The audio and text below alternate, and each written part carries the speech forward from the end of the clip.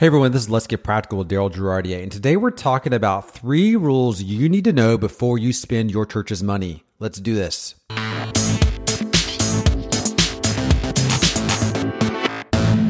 Welcome to Let's Get Practical. This podcast is about church communications from a practical standpoint. It's about what works and what doesn't. It's about helping you cut through all the clutter and noise and getting straight to the point. And today we're getting straight to the point about 3 rules that you need to know before you spend your church's money.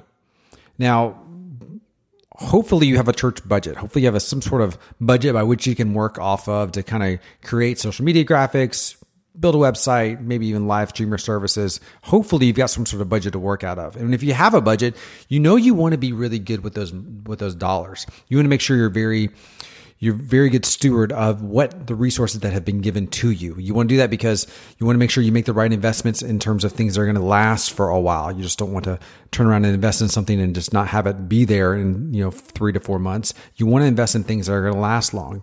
You also want to make sure that when you're making these decisions about what you're going to invest your church into, whether it be a social media management tool, a live streaming tool, or a website provider, that there's something that you're going to invest in for the long term, because you don't want to create a tech whiplash where you're changing platforms every 3 to 4 months. You want to kind of have really good strategy for how you're going to spend your church's money. So today I'm going to talk to you through 3 rules, if you will, a framework of what to think through before you start spending your church's money in that church communications field. And the reason why I'm bringing this up is because for a lot of us, we have this new thing that's kind of encroached in church communications, and that's software as a service, or service as a software, if you will. It's called SaaS. And what that is basically companies that have created all of these really cool subscription products for you to subscribe to, and in turn, they give you their services.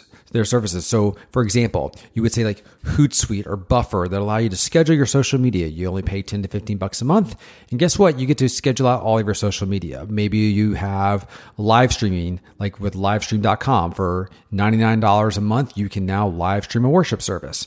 Or maybe it's something like your online giving platform. You can now, for $100 a month, you can have somebody manage all of your online giving online. So these are all companies that have created these services that are now something you can subscribe to online. And that's really kind of the big growth area for how a lot of us are spending our money. So we want to think through, how do we spend that money well? How do we make sure that we don't constantly swap platforms? We're constantly disappointed, and we're making good use of the money and that we've been given, in charge of and resource. How do we steward and shepherd that money well? Well, I want to give you kind of 3 questions that I think through before I'm about to spend money. And these are 3 questions that kind of help shape how I decide if this is something I want to spend money on, if this is worth spending money on, especially if I've got just a small amount of money in that particular area. I don't have a lot to spend. I want to make sure I do this well. So here are the 3 questions, or 3 rules, if you will, that I want you to think through when you're thinking about spending your church's money. The first question that is, am I their guinea pig? So whatever company I'm working with that wants me to buy into their product, I need to know if I'm their guinea pig. In other words, do they have a long-standing history of someone who's actually really delivered on a consistent basis? Or are they just this new product that's just come out and they're trying to get many people as they can to sign up for it? I want to find out what's their track record. It's really, really, really important to me that I make sure that I'm not their guinea pig. Because if I'm their guinea pig, I have no guarantee that they're going to be around 6 months from now. They may have a great low introductory price. Get in now. Well, it's cheap. The first 100 customers only have to pay this. And you're thinking, great, I'm just going to throw down the cash. I'm going to get in like a 50% discount. But the reality of it is they may not be there 6 months from now. I'm willing to spend a little bit more money and wait back and sit for a second to see if they actually really can deliver on the promises and whether or not they're, as a company, they're going to last. So my first thing is, I want to ask the question, are they a guinea pig? Okay, that's my rule is, am I a guinea pig in this equation, or are they really something that's been around for a while and they got a long standing history? If I'm their guinea pig, I'm out. Number 2, what happens if everything goes under and the company goes under? What happens to all of my stuff? What's the backup plan?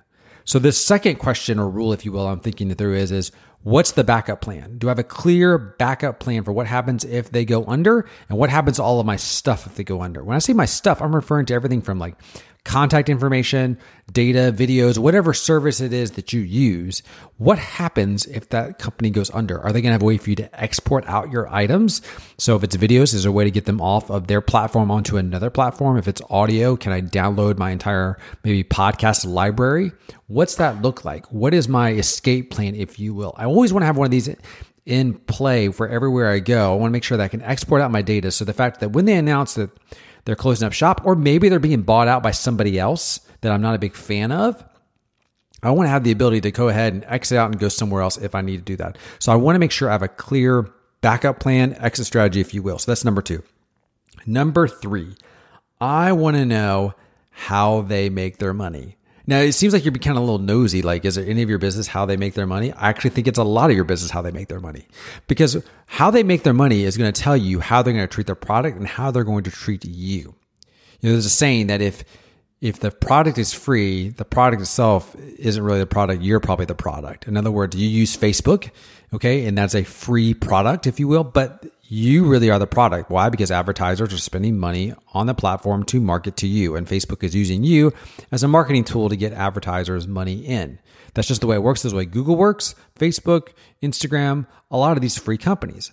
So I want to know, how are they making their money? Is it based off of that Facebook model, which is basically what I would refer to as the eyeball model, which is we're going to get a lot of eyeballs here at this website. And because we got a lot of eyeballs, guess what? We're going to turn around and run ads against those eyeballs, which is what happens in that free model. Okay, so is that their model? Is their model by which, yeah, you're going to pay a premium, but guess what? You're going to get a premium product. That's great. Or is the model like, you're going to pay a little bit, but you're going to have ads on the product? In other words, we're going to inject ads into your podcast, or we're going to have ads in certain places of things you use. And you can pay a little more and get those ads removed. Or maybe it's the fact they have certain feature sets that are only reserved for the upper tiers. I want to figure out, how are they making their money? Because if it seems to me that they've got a good long range plan, people are paying for it, people are signing up, they're probably going to be around for a while. They're probably going to be something that I can really invest in and really think through. If it's a free product, I really need to know why is this free? How does this work? It's one thing for, say, a church to offer it with a couple of benefactors to chip in to kind of make that thing work. But if it's a company that is designed around hopefully turning in a profit and their model is free, I know more than likely I'm the product in that equation, and more likely my stuff is going to be sold to some sort of advertiser in some way, shape, or form. In some ways that can work to your advantage and work to your disadvantage. I think in some ways Facebook, that's a bit of a disadvantage, because, you are constantly marketed to inside of Facebook. Sometimes it can work to your advantage. Take Anchor.fm, which is a great tool to build a podcast on. It's absolutely free. Now, at some point, they're going to put ads in the podcast. That's what they're going to do. That's how they're going to make money. But for now, it's a great tool. I just know down the road, how they make money will be based on the ads, and it'll be based on them putting ads inside of podcasts. So I just have to be aware of that if I sign up for that tool. So I want to keep in mind how they make their money. So to recap real quick, 3 things. 1, am I their guinea pig? Am I the guinea pig, or have they been around for a while? I don't want to be somebody's guinea pig. I don't want to be somebody's test dummy to see if this thing is going to work. 2, what happens when they shut down? What's my escape plan if they get shut down or they get bought? I don't like who they got bought by. And number 3, how do they make their money? It's okay to be nosy. It's okay to ask questions. It's okay to figure out how they make their money and ask the question, are you willing to give up a little bit of yourself if it's something that's free, or are you willing to pay a little bit more to get a little more privacy and security? Of course, that's up to you, but you need to figure out how they're going to make their money. So those are 3 rules or questions, if you will, a framework that you kind of look through as you're trying to think through how you spend your church's money. Spend it wisely, spend it well. And if you just kind of keep that framework in mind, I know you're going to come out the better for it. Thanks for listening to this podcast. I really appreciate it. If you love this podcast, give us a rating on iTunes. Also, don't forget to hit the subscribe button as well. I really appreciate it. Until next week, you guys take care. I'll talk to you soon. Thanks. Bye.